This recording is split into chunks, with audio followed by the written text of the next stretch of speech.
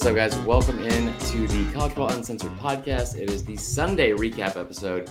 We're doing things a little bit different here because Tyler is in Austin. He's on another trip, eating tacos, listening to Nelly, doing all the things that I want to do. But we had a big week that we need to recap. We'll let some people file in here. Hopefully somebody will help me figure out this layout situation because I don't know how to do it. And that's about it. So let's see here. First and foremost, where are you from? What you drinking here, guys? Hold on one second. So I know a lot of you were probably disappointed in some of the action from yesterday. It was a great day of football. I feel like it lived up to the hype. I thought going into it, it was going to be one of those weekends, like where a bunch of crazy shit happened. One second. And it kind of played out that way. Like you talk about the early game with Ole Miss, Kentucky, LSU Auburn is just that. I mean, every year, I don't want to say it's a classic. It's like a classic the way like Human Centipede was a classic. You know what I mean? It's not something you're sure if you ever want to see again. Or like Two Girls, One Cup. It's like something you probably never wanted to see or didn't think was even possible. But after your eyes were forced to watch it, you were, what's up, Trevor Garza? Yeah, I wouldn't say pleasantly surprised, unpleasantly surprised. So let's see here. Trevor had a rough day yesterday with the A&M game. And we're going to be taking y'all's questions and all that kind of sort of stuff. It's going to be a very interactive show. All right, let's get into the first part here, and let's talk what happened yesterday from the slate in the SEC. We're going to start with, not going to start with Georgia, Mizzou. We're going to start with, we got a couple of guests coming on. Let's start with the Kentucky Ole Miss game. And this was, I thought, going into the day, the best game of the day. Same for next week. The 12 o'clock slot, best game of the week. I don't know how they got screwed over into that time slot, but it's the best lineup, I think, or best game in the lineup this weekend next. Ole Miss comes in. They did exactly what we thought they would be able to do. Okay. Kentucky, coming in had struggled with the run game. I think they were ranked 123rd in the country, only averaged 81 yards per game. They were getting Chris Rodriguez back, who's the SEC leading rusher a year ago. Will Levis, we said going into the game, the biggest concerns were the turnovers because he consistently has them, and the offensive line, giving up 16 sacks going in, which is the most in the SEC. All of those things came to fruition. Now, listen, I know Kentucky fans are frustrated. I know they feel like they should have won that game, and they probably should have won that game. Nick Murphy says Kentucky got hosed, in my opinion. If they got hosed, though, they did it to themselves, and they did it in the ways they continue to do that, and have done since Will Levis has been the quarterback there, or over the past several years. I don't disagree that Kentucky shouldn't have won that game. They had every opportunity to. You look at, the missed field goal, the missed extra point where it gets blocked, the kid tripping off his own players. He's about to, break a 100-yard kickoff return for a touchdown. But when you do those things consistently and you get to the fourth quarter and you're gifted another opportunity from Lane, who for whatever reason did not decide to kick a field goal and go up by 6, forcing Kentucky to drive the length of the field to get a touchdown, goes for it on fourth, you get a stop, and you do the unthinkable.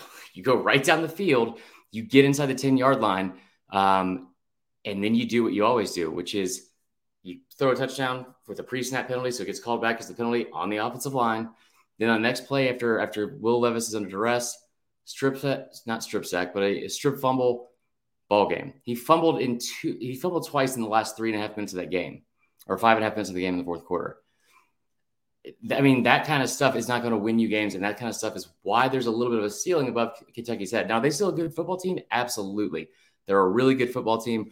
I think the run game will be better in time. Ole Miss's defense is better than we think it was, but even with Rodriguez back, he only put up 109 yards in that game on the ground. Now, and Will Levis looked good the entire game. Passing, Will Levis looked really good. Gutsy performance, had the dislocated finger, all that stuff. Was super impressed with that. Was super impressed with both teams, honestly.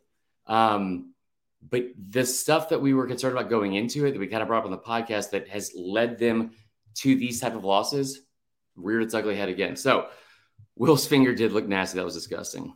What did Saban do that was rude after the game? We'll get into the Bama Arkansas stuff later. Let's get into let's get into the Ole Miss Kentucky conversation that we're having in the comments before we move on. So we had this discussion, like I said last week. And by the way, I didn't want to start the show like this. I don't know why I'm so red. What is it? Am I breaking out in hives? It's just a lot. Anyway, one of the things that we're going to have to bring up at some point, and we can wait for as long as I feel like the moment Trevor Garza came in here, I didn't want to bring it up because I didn't want to do it. I know he thinks I'm going to do, which is pat myself on the back for all the picks we made. Listen, I'm wrong a majority of the time, right? Like over the last 5 years that we've been doing this, I'm sure. I don't know what's happening right now, guys, but we're still on a Peter. We are absolutely on a Peter. And in that game alone, we told you, Ole Miss scores first, and that was one of the issues with Kentucky. They really struggled in the first half of games, and that's one of the things Ole Miss does best is score early and often. Kentucky, on the other hand, they do a good job of coming back in the second half and also making halftime adjustments, limiting some of these plays from their opponents. They only allowed 12 points in the second half going in all year. I think they gave up 7 in the third quarter, none in the fourth to Ole Miss. So a fantastic job from that end. But when you start out down 14-5 in the first quarter, that kind of stuff happens. So sitting on a Peter. It's a very good point, Trevor Garza. Let's see if we have any voicemails from this game. I know we have at least one. Who was maybe not. These are all angry, and they're primarily after 9:30, which means they're all about Georgia. Oh my God, we're gonna have to get to that. Oh boy. Okay, and we got a couple from today too. Good deal. Here we go. All right. So that is the first game we'll get out of the way. We got a couple of guests. What do you guys want to get into next? We could get into the Bama Arkansas game, and then we'll do some Georgia talk as well. Let me see if they can get in here. All right, hold on 1 second. So, Bama Arkansas. James said, I'm sure I missed the Dawgs talk already, but I'm here to hear the truth. James, we appreciate you being here. I will say this. We did not talk about Georgia off the bat because they did not deserve to be talked about off the bat. We'll see if our guest joins us in the next minute or two, and then we'll hold on 1 second. We're going to invite him in, and we will get into Georgia Arkansas next. What was y'all's biggest takeaway from this weekend also? And we're going to get into this later, but I want you guys to start thinking, like, who do you think should actually be number one? Who is the best team in the country? All right, let me see here. We're going to bring in my good buddy Josh Hancher from the Dawgs Sports Live. I think Dawgs Central as well. They do a great job. And listen, I love stats. Man, this might be the only person in the world that likes stats more than me. So let's get into a little bit of the Georgia talk. So Georgia Mizzou playing in we joked about this, but maybe a raucous crowd.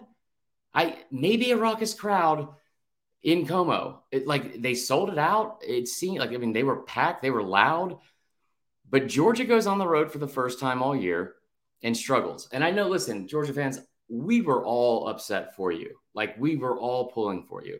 And when I say we were all, I mean none of us, because it was hilarious to watch for the second week in a row where you have these issues with Kent State where you kind of played with your foot a little bit, could have buried them at any point, but you didn't. You had a bunch of turnovers. But I remember talking about this with somebody a few weeks back, and we were talking about because the Texas-Bama game, of course, draws a lot of comparisons to this in terms of a team everyone thought you're going to blow out by 3 scores or more. You get into that opportunity, and all of a sudden you're just struggling. Just things aren't clicking. You have. It's not even just that you're getting beat or making a bunch of mistakes and turnovers. It's just that you're just off, just disjointed on offense or maybe disjointed on defense, not communicating well. Not all focused. You get a couple of weird injuries early and lose some key guys. They had danger. That's a very good point. So Georgia starts off this game. And now I remember looking at the 7-point line in the first quarter thinking Georgia would cover that just for obvious reasons. You look at this Mizzou team, they just lost to Auburn in horrible fashion. Their only other opponent that was a Power 5 opponent this season was Kansas State, and they got beat 40-12. So in 2 games against Kansas State and Auburn, they only averaged 13 points per game. The defense at Mizzou has improved, all right? So, and I didn't think it would be this much improved, but we've seen Georgia kind of start slow. Even in that Oregon game, I think it was only 7-0 at the end of the first quarter. So that wasn't that big of a surprise. We are going to be joined by our good buddy Josh at Dawgs Central. Thank God. Okay, I don't know what I'm doing here. I'm here by myself. There's no adults. Oh, hold on here. We got to get your volume up. Now you're muted. This is good radio.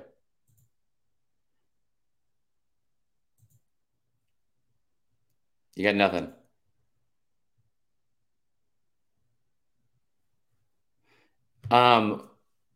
Josh, I'm not sure what's going on with the hold on one second. Yeah, I don't. There we go. What's up with the There we go. Can you hear me now? There he is. Welcome in, man. Sorry for that. That was quick, I have to say. Normally, I'm glad I went and got 2 beers. Well, just like I'm working, and then you said, "Hey, jump on now." So here I am. Yeah. I desperately need you to save the show. We're only like 10 minutes in. So, all right. So we're talking a little bit about Georgia, Missouri. Josh does incredible work. He's a friend of the show. He's been on several times. We've done some preview pods with him, but incredible stats, analytics, video stuff, and breakdowns with our other good friend, Graham Coffee. We'll pitch all your shit later, okay? I know you guys have a lot going on right now. We're talking about just the early parts of this game. Give us your initial thoughts before going into like the issues and what you saw in the second half. But like, how did you see this game playing out? And then what was happening? You posted something on Twitter, and I was like, fuck you, Josh. This is an unbelievable thing to say in this moment. And it was like, this is like so much during the game than a blowout, guys. I'm having a blast. And I was like, dude, my wife could not believe how ridiculously calm I was, because that's not who I've been for, I'm just throwing out a number here, 40 years. Right. I mean, but it was like, I enjoyed it. I actually it was fun. I mean, like, watching bad offensive football is not what I want to do, but right. I just kept thinking they just kept gutting it out. The defense just, they would make mistakes, but then they would bow up and stuff. I enjoyed it. And granted, now if we don't win, I probably don't have such a positive attitude at it, but I really did enjoy it. I mean, it was like, it's a young team. We forget that they play a lot of players, and some of these guys got a lot of snaps last year, but it's still a pretty young team that's going to have to learn to battle through these mistakes. Right. And I really did enjoy the offense not, losing their crap and executing when they had to and got battled through the mistakes, and same with the defense and stuff. And they kept the game in front of them. I mean, that tackle by Starks at the 1 yard line was it was so big. It was so big. That game could have been 20-3 at that point. And, we held them to a field goal there, and then Georgia got the ball back and, didn't give it back to them that half to give them a chance to gain on that momentum, considering they were getting the second half kickoff. So, and Stetson drove down and, fake field goal. They did everything they had to do to just, that fucking fake punt or fake field goal. I cannot believe they didn't see this coming, for one. But no, so, I mean, I think the saying is, I'm going to build you up before I break you down. Should we start with the positives or the negatives first? I think we should start with probably the positives. I mean, like, you want to do it like sequentially, that, the negatives were in the first half and the positives were in the second half. What? I don't even know what that word. I got to Google that word. Well, in order of the game. Yes, that's fair. All right. So we talk about the first half and like I said, sluggish start, and you really don't have, like, it didn't seem like it was going to be an issue, but then you did have Ladd McConkey with a couple of drops. They didn't really target Bryce or Brock Bowers super early. And it seemed like they were just committed to, we're going to try to run the football these first couple drives, and no matter what. Like Stetson, I think, started out like 3 of 8 or something like that, which I'm pretty sure is also his height. Boom, roasted. He's taller than Bryce, isn't he? Yeah, whatever. Okay. I mean, depending on what kind of cleats they're wearing. So they come out, and then you start seeing, some of the issues where Mizzou hit like a couple of plays, and they started making stops, and the team that they gained a lot of confidence very quickly. Yeah. And they played with a lot of confidence, which was honestly great to see for that team and program, especially with all the scrutiny of Drinkwitz and what happened a week ago. But you're sitting here also looking at like, hold on, they don't have a single fucking player on this offense besides Luther Burden, maybe Mookie Cooper. They shouldn't be doing these things. And they were really good on defense. Like they're like, the stops they were getting, some of the penetration they were getting up front. That was all pretty surprising to me. But then I mean, they definitely came out and, the crowd was into it. And that's the exact script they had to have. Yeah. They had to come out on both sides of the ball and, take control of what they could. And they got it. And they got points, and they didn't put up enough points on the board that, because they needed some of those to be touchdowns. But Georgia, to their credit, did hold them to field goals and stuff. Yeah, I was looking at the stats. Georgia was 0.9 yards per play in the first quarter with just 10 snaps. Well, and you also, that was the other thing. Is they weren't on the field hardly at all. And I tell you what, you brought up the fact that like this game played out exactly like they wanted it to. I would argue that like outside of maybe Vanderbilt, there's not another fan base that would have legitimately wanted, like, of course you want touchdowns, but with what happened last week and just how like weird this fan base is, getting Harrison Mevis like back on track and have him being like the MVP of the game for you. I would argue that some Mizzou fans probably would have wanted that over a bunch of touchdowns unless they were Luther Burden. You get Mevis, who missed like a 26-yard field goal a week ago. He hits 5 field goals, 2 of them over 50. And Mizzou finds themselves up 13-0 early in the first half. And then you get to halftime, you're down 16-6. And still like assuming, should I be hammering the second half line? Like, surely I should be hammering the second half line. Georgia was a 20-point first half favorite. And they're down 10. So just kind of shocking right there. They come out of the locker room and they go right down the field and score, right? They get a field goal from Podlesny, and then it just becomes back and forth, just like a fucking Big Ten, perfect football game in the Big Ten with just trading field goals. And by the way, it was like the first time since 2000 or something like that, or maybe longer, where 2 separate field goal kickers from different teams went over 4 for 4 in a single game. Yep. So shout out college kickers. But this is the difference, I think, with Georgia. And it was funny as shit. Again, it was funny as shit to watch some of the fans squirm a little bit. And for me personally, squirm is kind of that's a nice word to use, because there was a lot of just sheer panic all over my Twitter. Yeah, well, and kind of with good reason, because at one point in the fourth, you're like, are they going to fucking lose this game? And it was so from the negative standpoint. Yeah, you cannot do this on the road, never, and you can't do it a week ago against Kent State. And I understand like the yardage difference and all that kind of stuff. And I still felt like they were never going to lose this game necessarily. But when you have like Tennessee, even a Kentucky team that looked good yesterday on the road, Mississippi State, maybe, like, that's a team that puts up points consistently, and a lot of them. If Georgia does this in a game like that, they actually might find themselves in a worse situation, like where this could have ended up poorly. But whether it's taking away the short passes, I don't know if it was they were getting, they talked on the broadcast about getting his eye in his lanes and making it hard for him to see those passes. And he was certainly inaccurate on those short passes to Kenny McIntosh and to Bowers and even, those screen type plays. And those just weren't firing on Saturday night for whatever reason. And that's that, there's Georgia fans are talking about like how unsuccessful or unproductive the running game is. And those, and Kirby's said in several pressers that, that some of those plays are extension of the run game, which is easy to say that, anything behind the line of scrimmage and stuff. But yeah, their bread and butter wasn't working. And, they were under 2 yards of carry in the first half, and then what they do, they kept at it, and they ran it down their throat in the second half. Oh, no, not kind of. They definitely did. For sure, Georgia cannot win many, certainly they're not going to win the East playing like they did last night. I don't know about that part. That scene, maybe not, because Mizzou is not that great of a football team, and they did do a really good job yesterday. But so from the negative standpoint, I'm just going to be, you can call it petty or whatever you want to call it. I don't give a shit.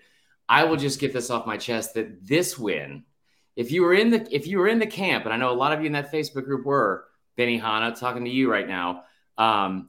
If you were very vocal about how that 1-point win on the road versus Texas was not impressive from a Bama standpoint, because I know these fans, we go back and forth all the time. I remember saying this to somebody. I was like, listen, like, when y'all go on the road, we will be able to talk about something besides these home wins. But Georgia did what championship teams do. You said they kind of ran down their throat. They ran for 7.6 yards per carry in the fourth quarter alone, put up and they had not been able to run the football. They did stuff, the little things that championship teams do. And a lot of times, this doesn't happen as much recently because you have offenses and blowing people out. But you remember the old adage of there's one game every year where you just got to fucking just gut it out. It's like a gritty performance. You're in a situation where like the Rocky block from 2009 comes to mind. You know what I mean? There's no reason you should be in that close of a game, but you are. Malachi Starks on that play that should have been a touchdown and probably would have won you the game. Shoestring tackle at the 1 yard line, comes down. Also had another big play at the goal line in coverage. I think it was a little bit later on. But him saving that touchdown, then all of a sudden you get him at the 1 yard line and you force them to kick a field goal from the 1 yard line. It's a huge win. You talk about the execution on special teams where you go 4 for 4 on field goals and you do the fake field goal that you get that first down on. But Stetson Bennett in the fourth quarter and in the second half of this game was night and day compared to what it was in the first half. And they got Bowers involved, and they also got Darnell Washington involved, which I love to see. Yeah, I mean, he got Darnell, he got, Don Blaylock involved. The freshman Dylan Bell caught some huge passes, some huge plays. I mean, what he's done all season is spread the ball around, and he doesn't, there's a lot of things that are, you want to say about Stetson, but he doesn't lock in on one guy in terms of just like he doesn't have to feed the hot hand. He'll find the guy that's open and stuff. Right. And clearly the off and Kirby and Monken have not given up, or not that they would give up, but they're still feeding McConkey and stuff. And they got all the playmakers, and then all the running backs got involved. Milton, McIntosh, Dejon Edwards, all got huge carries for Georgia, and that's how they won the game. If they can't control the clock, keep it out of their hands, and also put 2 touchdowns on the board in that second half. I mean, they needed every single play. And that's one of the things I tweeted out. I was like, at halftime, I was like, I don't know if we win this game or not, but the defense has got to step up. We're going to need every possession and minimize theirs. And they did score, I think, in the second half on that at one point, I believe. But I mean, for the most part, Georgia did give the offense the defense gave them as many possessions as they could, and that's what it took. Yeah, that's fair. I think that's we have a boatload of audience voicemails from this game that we're gonna wait to play, I think, towards the end, just because we'll play one for now. I'm hoping it's the most unhinged one. You can be here for this, but before we let you go, like just again looking at this, I don't really care if they dropped out of the number 1 spot. I don't think they should have. I think between Bama and Georgia, neither one of those teams really wants to be number 1. I know what the fans have said on Twitter. Apparently, I would always rather be number 2 and have the target pointed forward than behind me. I'll say this. I mean, I have a little power ranking that I have that factors in Vegas win totals and some stats and stuff. I mean, and Alabama's been number 1 the whole season. They've got more yards per play offensively, and they are allowing fewer plays defensively. And I mean, Alabama's metrics and everything about it, they are the team to beat. I think, and then Georgia and Ohio State are very close back and forth and stuff. I mean, I expected a defensive regression, but they're averaging 4.8 yards a play defensively, and that's kind of scary because I also thought that Georgia was going to be able to put up 30 points just getting out of bed, which may not be the case going forward, and maybe get some guys healthy, maybe sort out the offensive line issues, and maybe they get back in stride. But I have no problem with Alabama being number 1. I mean, it doesn't matter. It doesn't matter. It'll all play itself out like it always does. But I will say, from like a moving forward standpoint, and like I think games like this honestly help in a long way. And the other thing you really have to give credit to Kirby in this situation, especially in, is that no matter what situation Georgia finds themselves in terms of like whether it's early on, they might be losing, he never does anything where it's like, shit, we've got to focus in on one guy. He does like the Lane Kiffin thing that he used to do, which is like feed the one guy we have, like Anthony Richardson, whatever. We have to feed this one dude because he's our only chance of winning. And instead, he sticks to the whole fucking process, which I hate that saying, but I mean, like, he rotates guys in no matter how youthful and young they are, and no matter how many injuries, all that kind of stuff. That kind of stuff is going to pay off in the long run for sure. All right, I'm going to get this voicemail lined up. You tell everyone where they can find you and about the new venture you guys are doing. All right. Well, thanks for having me, Chris. Yeah, we have a bunch of guys that you probably, if you follow Georgia Twitter, you might know. John Tweet Sports, John Smith has launched, and Graham have launched a website with the Field Street Forum, which is a UGA recruiting site. Jason and Dustin over there. So it's about 10 guys that are, making podcasts, making, content and blog posts and stuff. It's dawgscentral.com. That's plural. DAWGS central.com. We do have YouTube shows previewing and breaking down games. We have interview podcasts that from 100 Sanford and some stuff we do. And, you'll find a lot of stats on there. I have a blog post that primarily talks about stats and stuff. And we do have a forum. It's a full-blown website. It's not a WordPress kind of thing. It's, has a forum with a chat and notifications and all kinds of stuff. And John has put together. It's pretty cool. So, and we kind of just trying to, maybe differentiate ourselves from some of the forums and blog and bulletin boards that are out there that have been around for so long. They've got a pattern, a routine, and they're kind of, I don't want to say tired, but they've got their personalities that dominate. And this is a new, fresh way to talk Georgia football with some fans. And it's not a young crowd, but it skews a little younger than most, I think. So thank you. All right, for Boomer. Well, let me tell you something right now about who's not going to be a voice of reason or the voice you want to hear with Georgia football. Let's play this voicemail. I'm going to share my screen, let me make sure I don't have anything crazy on here. Okay, here we go. Oh God. Let's see. Window. All right. Let's get into this was the one that seemed. There you go. All right. Here's our first Georgia one. I'll tell you what, brother.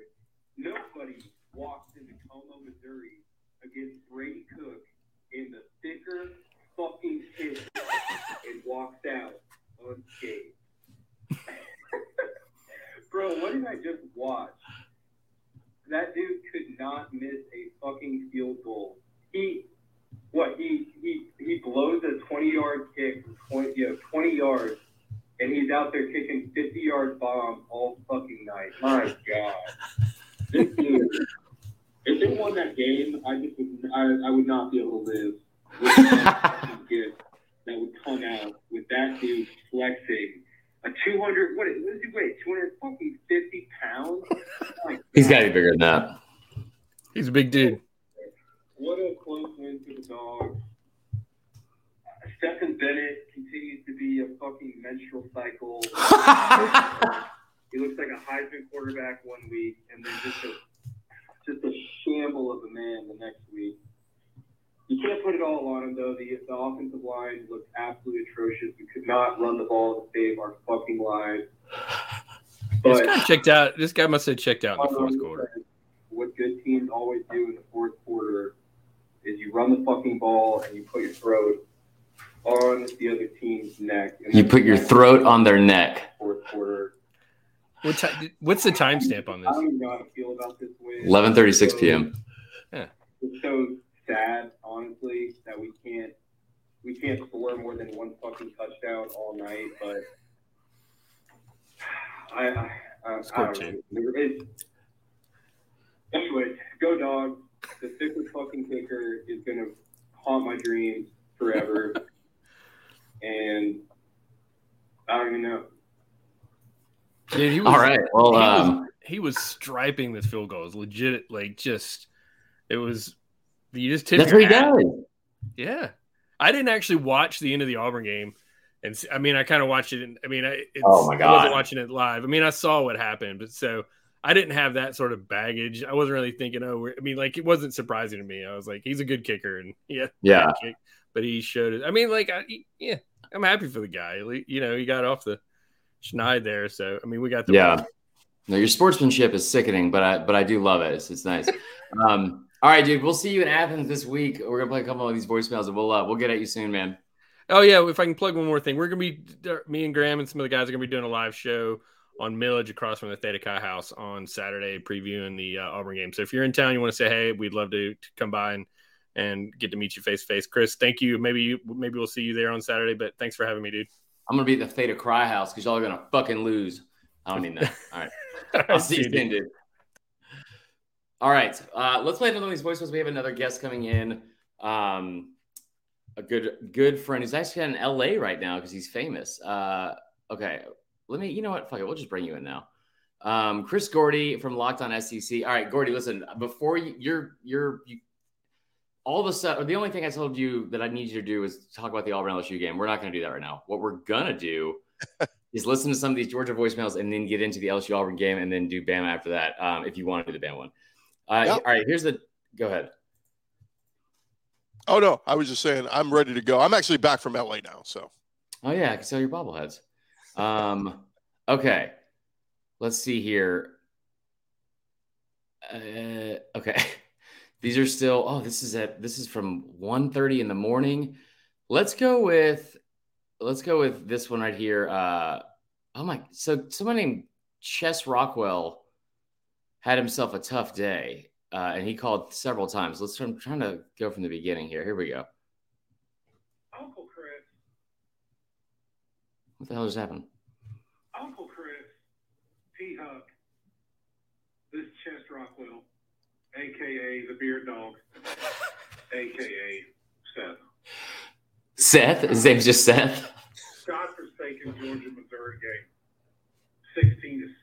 Are you kidding me? All right, look, I'm not that worried. I'm not worried at all. Okay, I'm a little worried. But Dogs are down. Kirby's going to get in that ass in the locker room. Stequavius is going to come out second half. Stequavius. Brock the man Bowers will score a couple TDs for us, okay? I'm not worried. I'm a little worried. But I'm not worried. Braves are up 3-2. Ooh. All right? We're going to win this game. Both these games are 2-0. Atlanta is not cursed. We're going to balance it. Somebody in the background. Back. Second halves are for comebacks. Everything is fine. Don't panic. Don't panic. Everything's fine. Call you back after the game. Stay on. All right, let's go to his next call. It's because it starts with Pizza Hut, which I'm very intrigued about. I'm hoping he didn't panic. I don't think he would have the way he kept saying it. He said it with so much confidence. Uncle Chris, Chess Rockwell here once again. Just want to let you guys know, never a doubt in my mind. I'm not a degenerate gambler like your boy Uncle Chris. So a dub is a dub is a dub. We'll take what we can get. You don't just walk into Como on a night game and expect to cover a 30.5-point spread. So the Dogs went in there, got done what they needed to get done. Okay. Stetson Bennett took a little bit of a hit to his Heisman campaign. Oh, my God. That's okay. Brock Bowers going to win it anyway. Irregardless. Undefeated.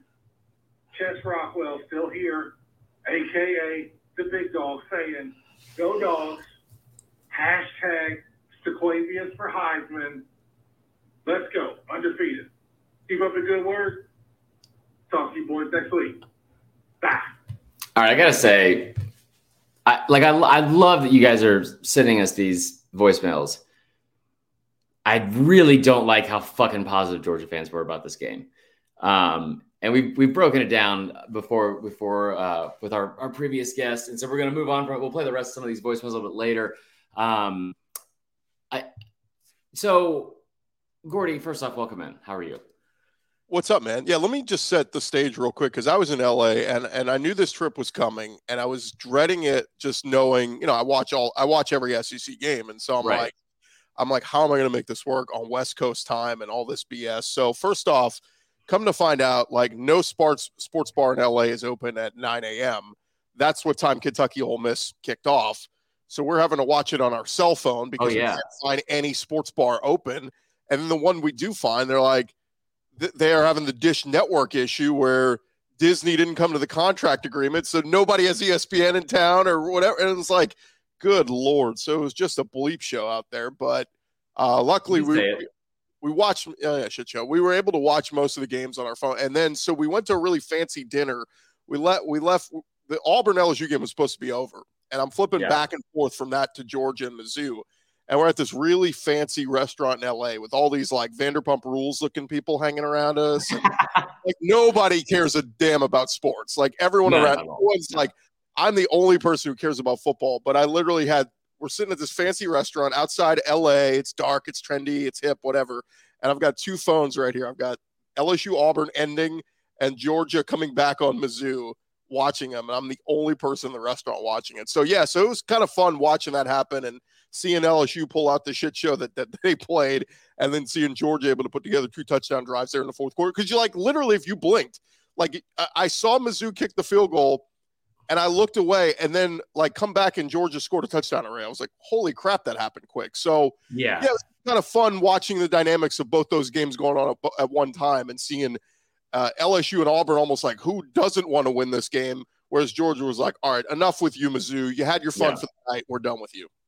Well, and I will say, you say it was fun. If you're a spiteful, petty fan of another team, right? Just like, by chance. Okay. I'm not saying anyone in particular, but if you talk a lot of shit about both of Auburn and Georgia on, say, Twitter, right? And have for months and months and years, watching those two together happen at the same time on 2 TVs was amazing for some until it wasn't. But I was describing myself there for sure. All right, LSU Auburn. Let's get into a little bit of this game with Gordy. And so this game did not start the way I thought it would. Auburn comes out. They're at home against LSU.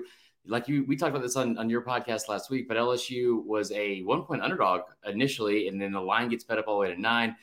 They start the game. It's at 8.5. And I remember sitting there right before kickoff thinking it'd be a good bet to put Auburn to be the first team to score because it was plus money.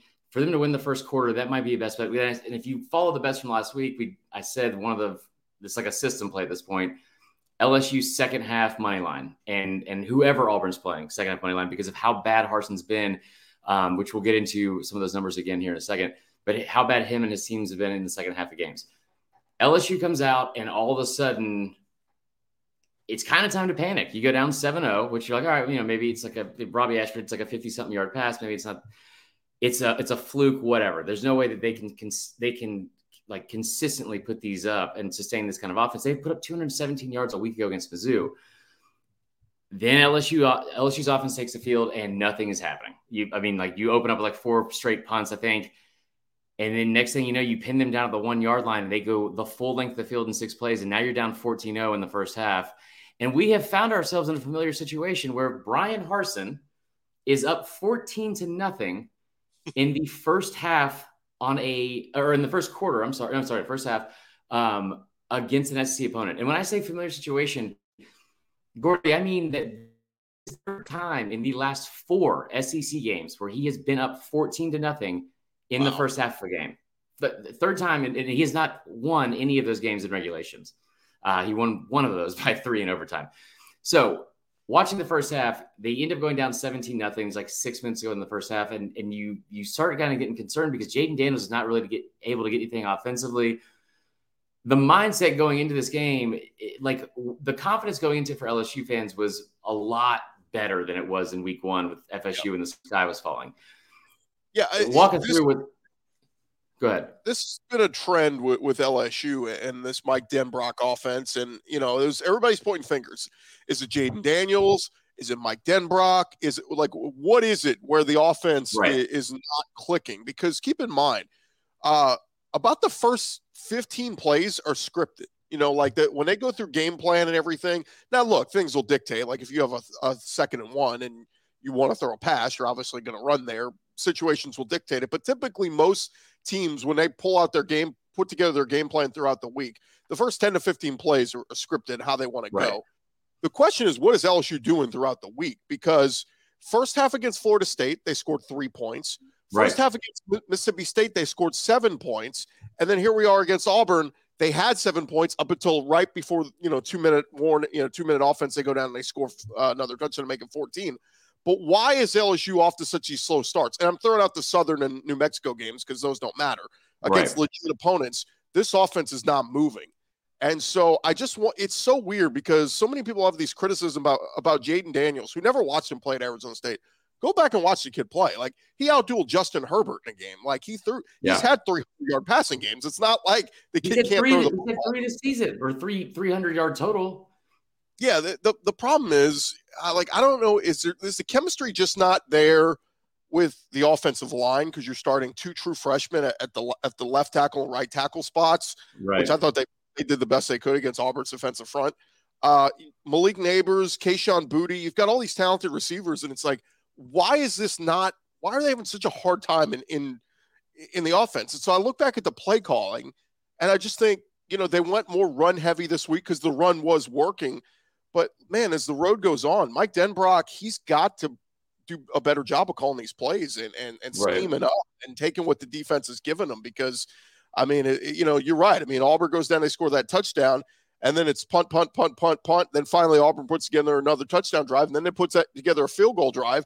And it's like, man, LSU finally gets that big defensive play. If they don't get that fumble return for a touchdown, who knows? Auburn may go down and make it 24-0 at halftime. Yeah. Like, you never know. But that's what's just most discouraging. And then in the second half, it was a lot. LSU played a little bit more inspired. They finally go on a touchdown drive. Right. Bryan Harsin, man, like, I don't know what it is with all these coaches, from Mike Leach to Lane Kiffin to Bryan Harsin. I know the analytics nerds are in the room. With what the fuck was he doing on 4th down? There's a 72% chance we should go for it. Dude, he doesn't talk like that. Throw that shit out. Like, do what makes sense. If you're stuck in a down, if the other team's not doing crap on offense, right, take the delay a game, punt the ball, pin them inside the 5. And like, I just don't understand these teams that could keep going for it on the 4th downs. And it's like, it's not working, dude. I know what the numbers are telling you. I think that with Harsin, it honestly might be this. I'm barely kidding when I say this. I think Harsin, with the run that he's been on, and we talked about the second half stuff. The second half money line, a lot of you guys think I was crazy by saying, like, this is the best bet. But the reason it's the best bet is because we talked about this last week. We did a deep dive on it where you go back to his last 7 games against Power 5 opponents. They've been night and day in the second half. I mean, the offense wasn't great at times, especially late last year, but they have blown a lead in every single one of those games. And in the second half of games, they had scored going into this one a total of 19, or it was either 18 or 22 points in those games combined. They hadn't scored more than 6. They only scored one touchdown on all those games combined in the second half. Had not scored over 6 points in any of them. And they were averaging just 3 points per game in the second half during that stretch. They were also averaging over double digits. I think it was like 11 points less than what they were even scoring in the first half, over 100 yards less than what they were putting up in the first half. Everything changes. And it was obviously an issue, because you start looking at what happened against Mizzou, where you go up 14-0 and don't score the rest of the 3 quarters of regulation. You go back to the Bama game last year, where you're up 7-0 in the first and 10-0 late in the second half. And then, of course, you move back and talk about a 14-0 lead against South Carolina. You don't put them away. And then the worst one of all, you're up 28-3 on Mississippi State at home, and you lose that game by double digits. This has been a thing that has plagued Bryan Harsin and has become a huge, huge issue. And now you go into the second half, and Robbie Ashford still did well. Like, he put up yards, and I was surprised and pleasantly surprised at some of the production there, and how good of a player he looked in that situation, at least. But everything that Harsin does, I think at this point he's like, fuck it. Like, go for it on my 20. What else could fucking go wrong at this point, even though it's still his fault.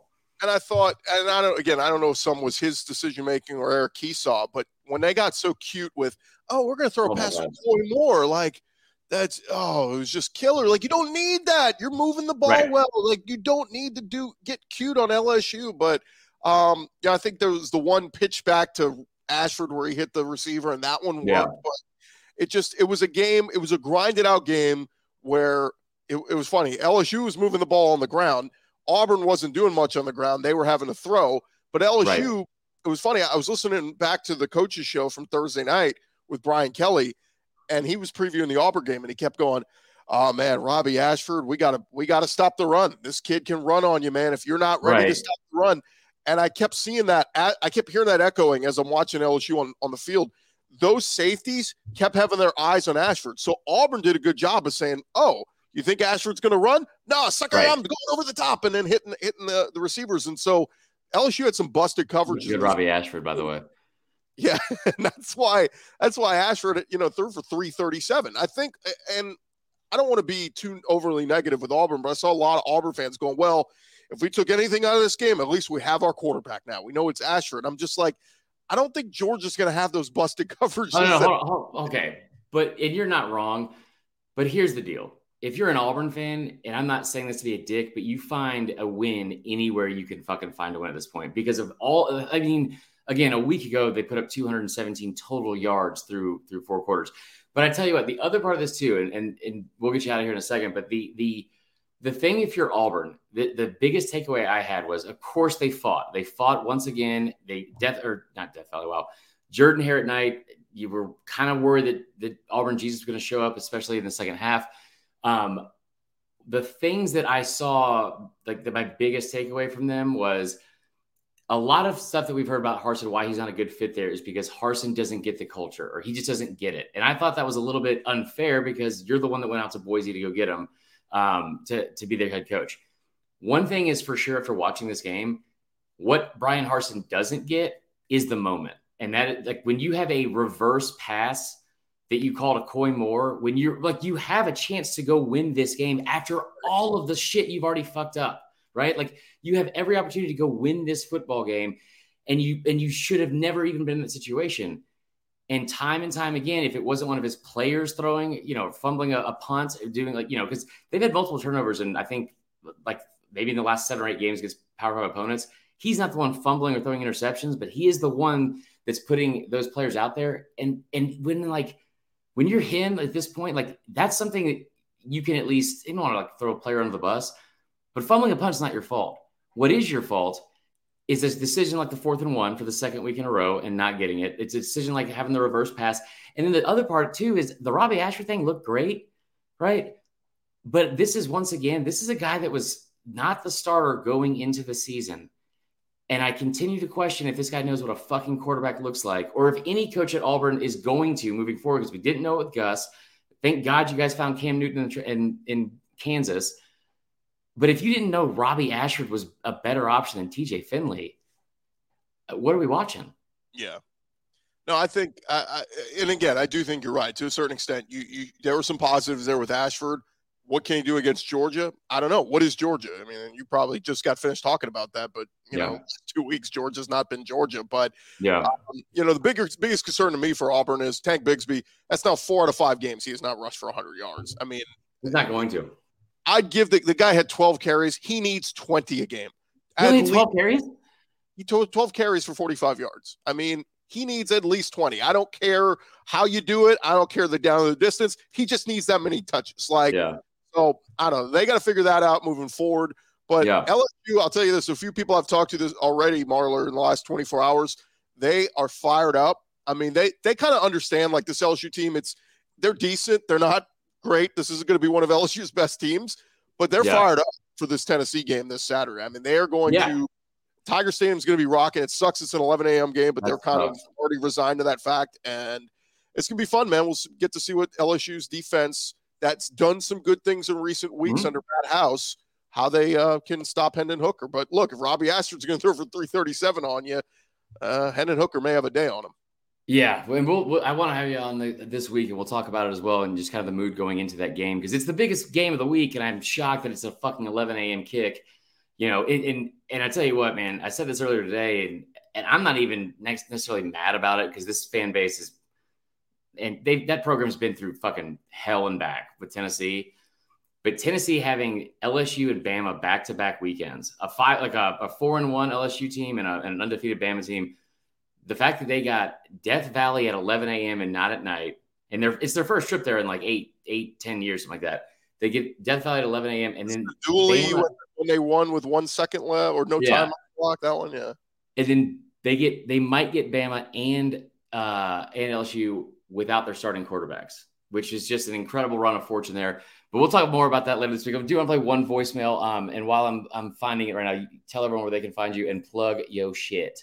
Yeah, just Locked On SEC wherever you get your podcasts, and doing the video version on YouTube now. So Monday show, I do our winners and our who depressed of the weekend. So we'll be doing that. And I'm putting Mizzou. I hate to give out moral victories. I'm putting Mizzou in my winner category because who the hell saw them playing a tough game? But man, how do you not have in your depressed of the weekend? Who's more depressed than Bryce Young fans right now going, what the hell? Okay, we're not doing this. What are we going to do? I like Jalen. I think Milroe can make some throws, but he's no Bryce. So I'm not ready to talk about it yet. But all right, here is your voicemail from this game. Hold on. Let me just share. Hold on. No. Sorry, where is this? You're good at technology. I'm so good at this, and I'm so glad that I prepared. You know what I did right beforehand was instead of getting all this figured out, I made this stupid graphic that doesn't even fucking fit into the screen. Like the whole time I knew I was spending way too much time. All right, here we go.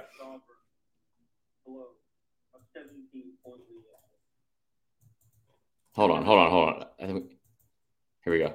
How the hell is Auburn below a 17-point lead? 200 more yards. You only allow 85 passes. You would think after hearing that, Auburn beat the shit out of whoever they played, but no. 4 quarters in, you're hearing suck that Tiger dick, bitch. I mean, that shit was fucking crazy. They really came back and beat our ass like that. Oh, man, sorry. But I'm cursing way too much. 4 turnovers. How in the hell does Auburn manage to blow that? Harsin would fuck up free ice cream if he could. He had him beating the first half, and then second half, all of a sudden, we can't make a stop. It don't look like we can't make adjustments. We got to get rid of Harsin. We got to go get Lane Kiffin or something. Wrong. I'm not here. Too good. I'm out. Yeah, it's fantastic. All right, Gordy, we appreciate it, man. We will see you later this week. All right, so let's get into the next game. And I'm sorry, this is you guys should have known this wasn't going to be organized, but let's get into the Bama-Arkansas game from Saturday as well. There's a lot of takeaways from that I think we want to get into. So Bama goes into Fayetteville as a 17.5-point favorite, and we talked about all last week. Connor did a great article about it on the SDS website. I did a deep dive on it. I didn't know we should have planned that better. But we talked about how Bama has struggled on the road. Their 5 true road games they've played over the last 2 seasons, which is Bryce Young's only 5 true road games in his career starting at Bama. They've won 4 of those games by 3 points or less. We saw them struggle against Texas. We saw it last year against Auburn. And a lot of these teams they struggled against where they probably shouldn't have. And then you have the outright loss to an unranked A&M team from a year ago, and all of the numbers and how different they looked. Bama comes out against Arkansas in this game. And you love to see, like we've talked about this all the time, how we love Pittman. We love, Arkansas for the most part. I don't think anybody hates them besides maybe their baseball Twitter fans. I don't know.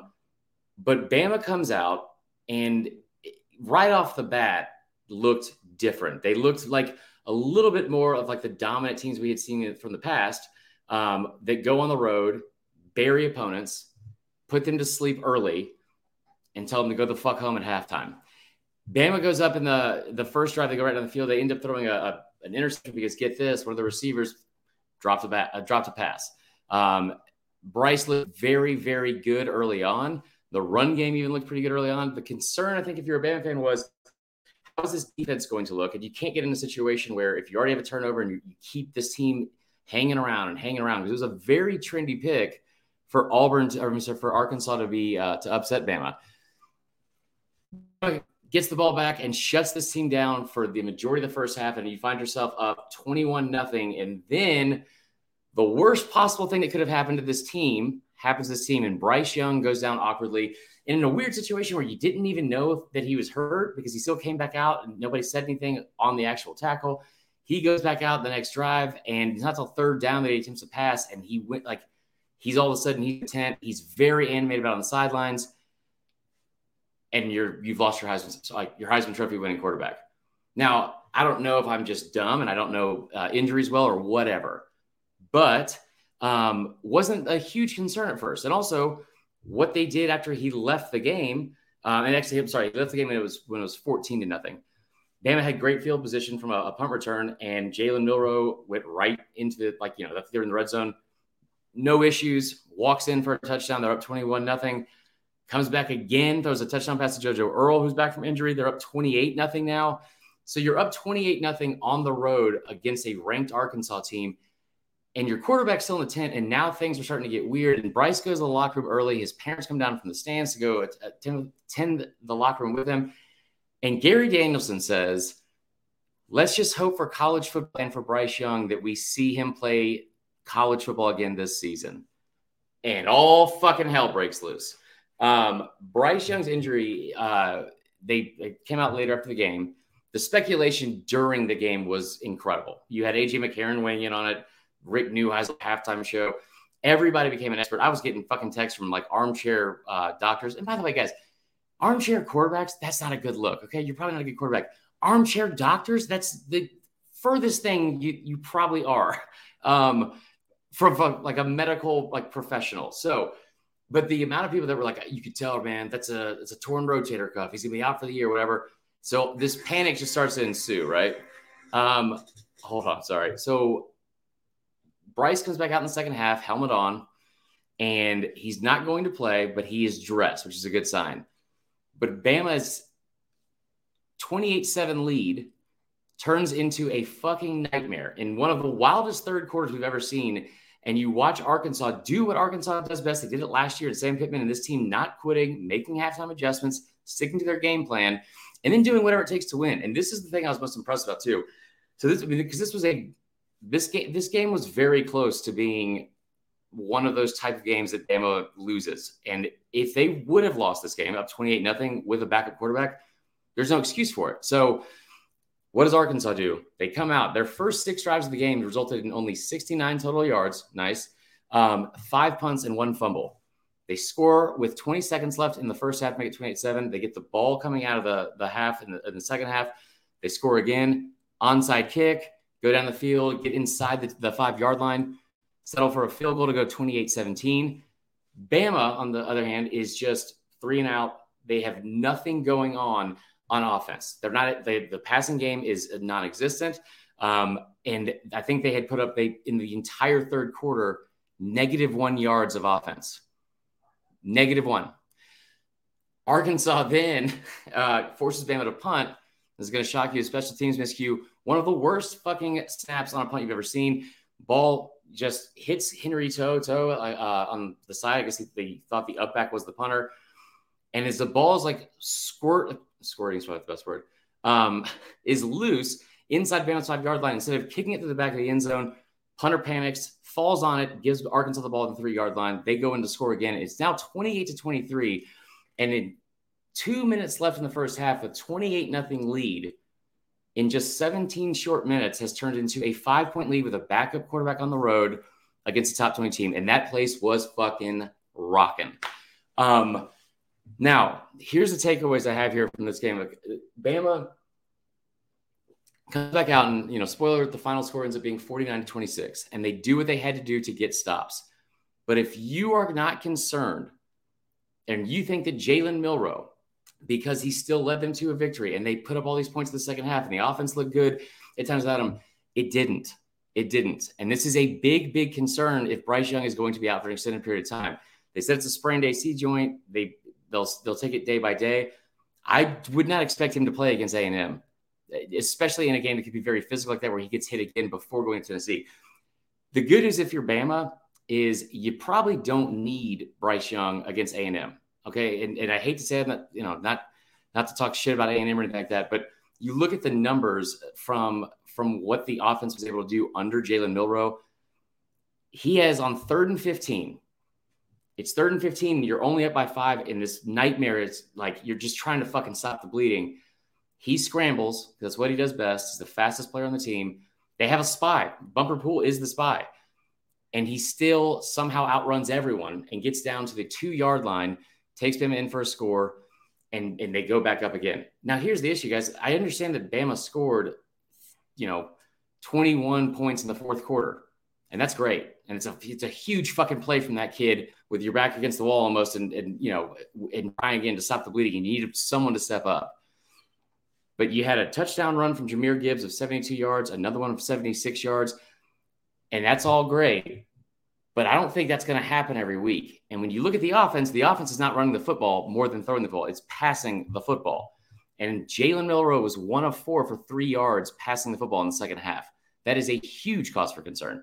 Now, like I said, the takeaway from this, you might not need Bryce Young against A&M because A&M just, first off, they're not great.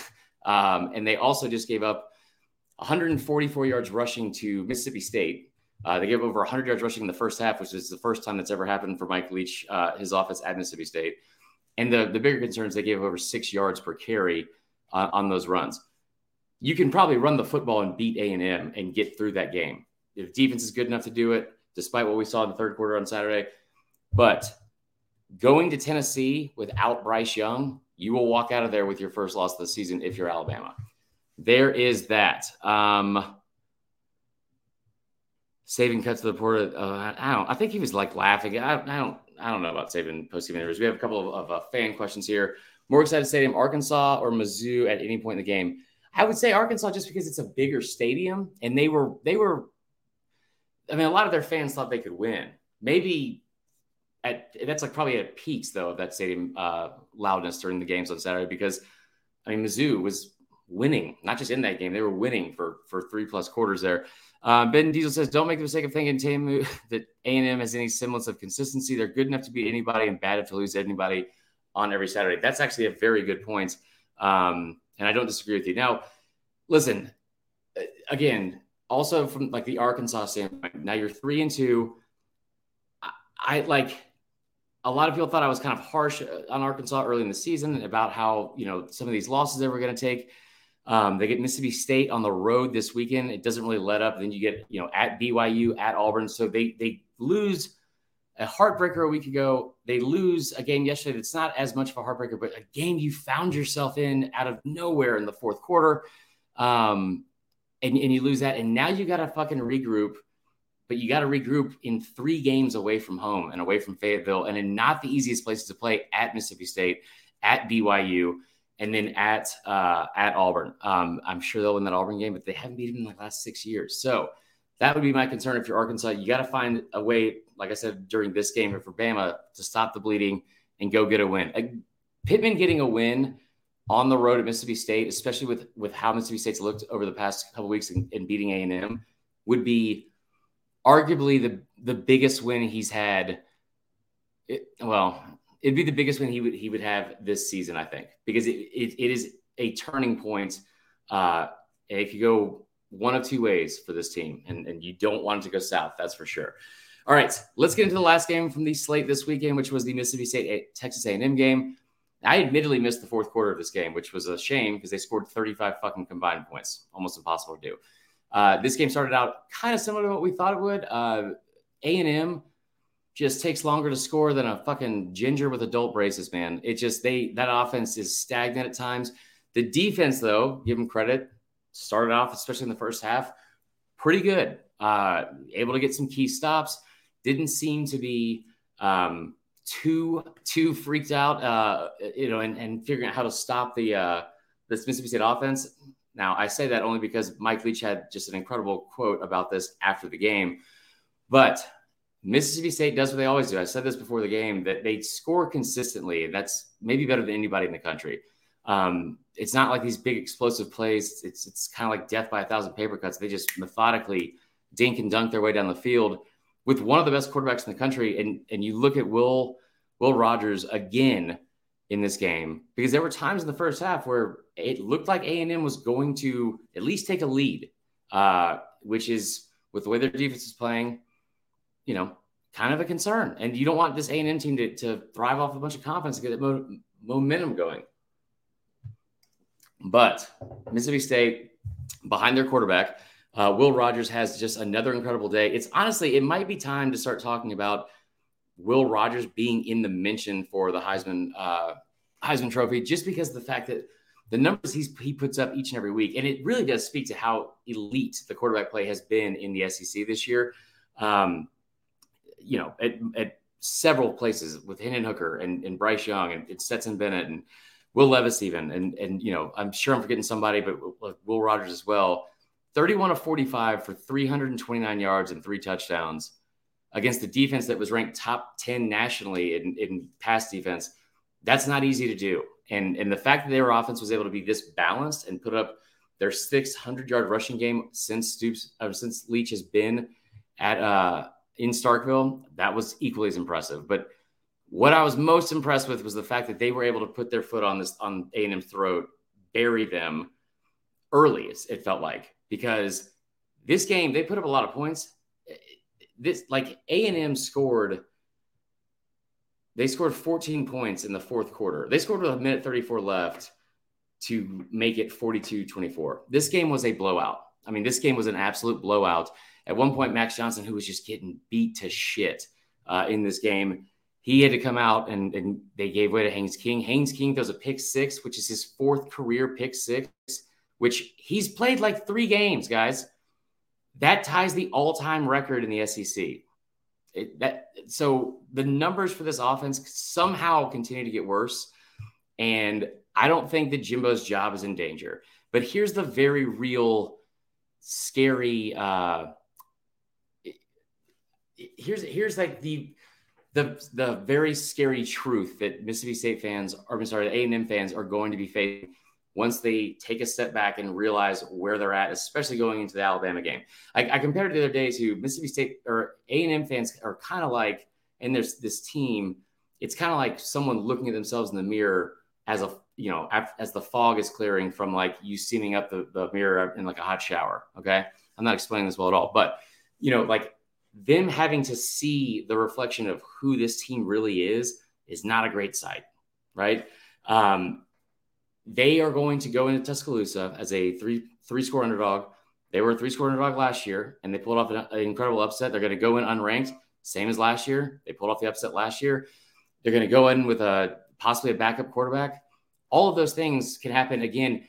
But the sad part is, the scary truth is, if A&M, even if they go to Tuscaloosa and they pull off another miracle upset and beat Alabama, there's still a very real possibility that they will go 8-4 or worse the rest of the season with that win. And now even the luster of something like that and like the shine from that will have worn off. If you go into last season, it's like, well, yeah, we went 8-4, but we beat Bama. We had the number 1 class. Now, if you're an A&M fan, you've already been there.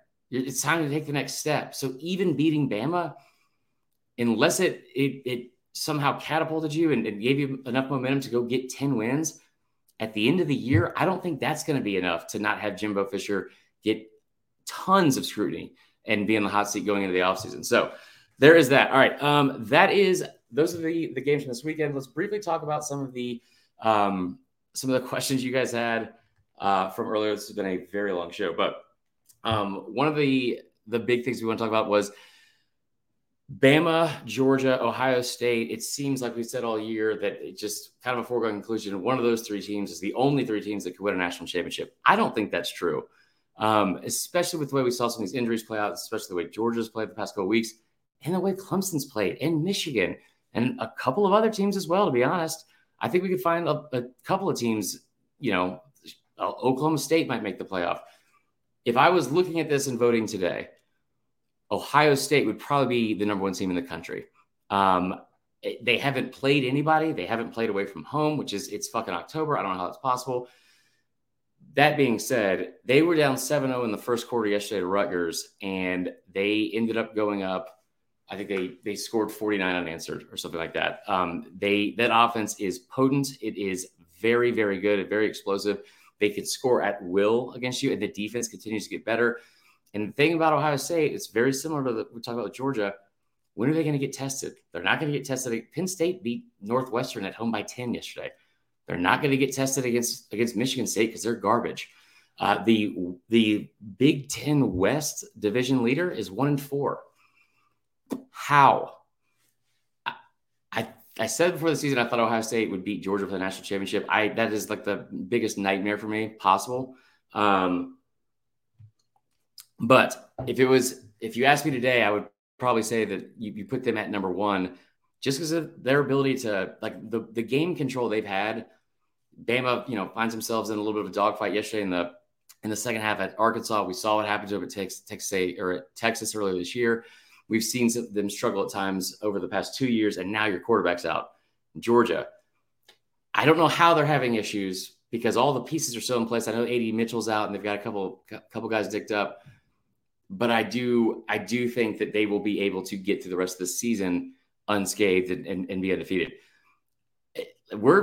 It's a very real scenario that the SEC will not get 2 teams in, maybe because there could be undefeated teams from the Big 12, the Pac-12, and the Big 10. So I say this, I feel like every year, if you're an SEC fan, it's time to start pulling against the powers from the other conferences, because there's a decent chance. USC still won yesterday after getting diced up by fucking Emory Jones.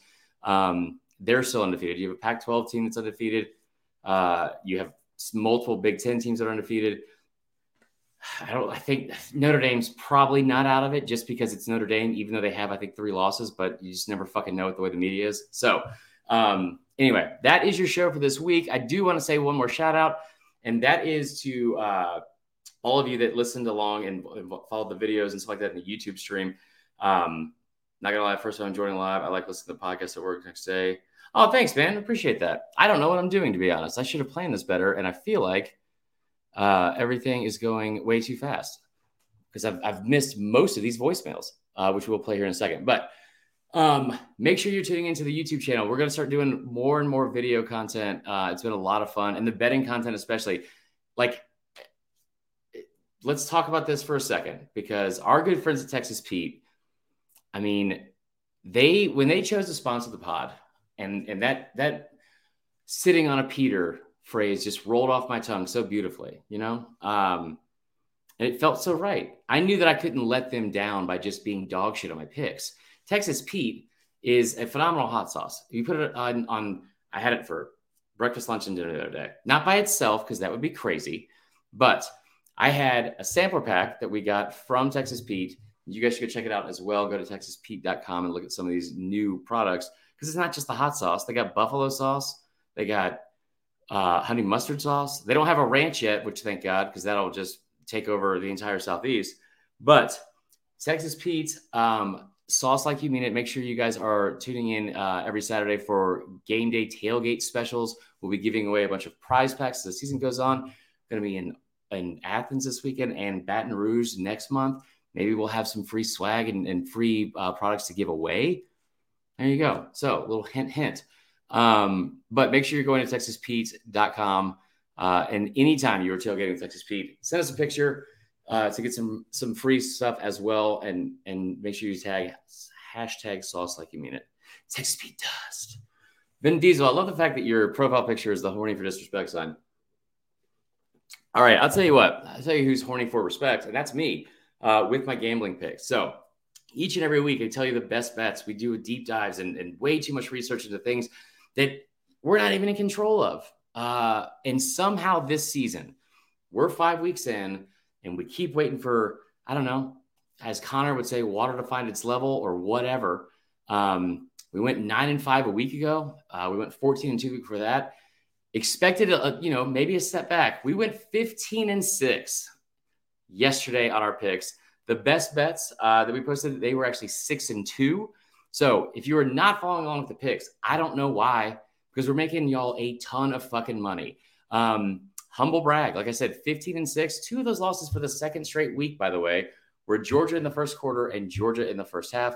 But some of these system plays that we've been saying, it's just money. It's like, what it's saying, it's like punching a baby in the face, right? Or like, no, I'm sorry, it's like beating up a baby or taking candy from a baby. I don't know. I've mixed up my cliche sayings. I don't think you should beat up babies, but you should definitely beat up your bookie financially, because we told you that Ole Miss and Kentucky game, and in the first half and the first quarter, team to score first, win first quarter money line, first half money line, first half team totals, all that kind of shit. We went 6 for 6 in those picks alone. If you are looking to make some money, win some betting, an office pool, or just be the smartest fucking guy in your group thread or girl, tune into the gambling picks. We are fucking lights out right now. We are on a Peter. So, no, you can bet in Georgia, Ben. We can definitely do that. Make sure you go on SDS, and there's plenty of ways we can figure that out. Wink, wink. Now, let's play one more voicemail and get out of here. I appreciate you guys tuning into what's been a long episode of me going solo. And we will be back on, I guess Wednesday? Or no, probably Tuesday, previewing the week ahead. Big week ahead with not just Bama A&M, but at LSU Tennessee game, Arkansas Mississippi State. There's a lot of good games coming, and we're getting to that time of the year where the leaves are changing, the weather's changing.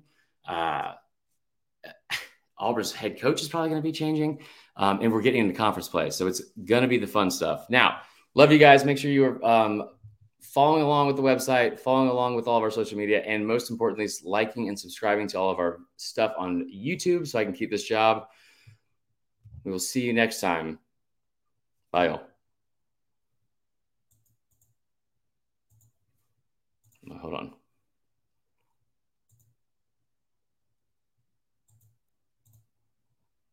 All right, last one. It's better be a good one.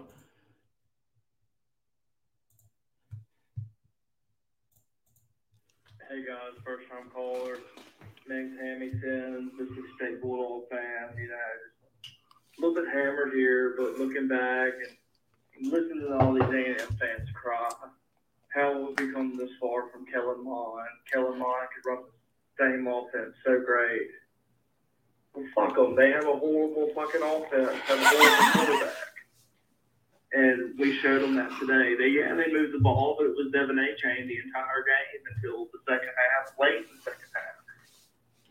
And the Bulldogs just imposed their will.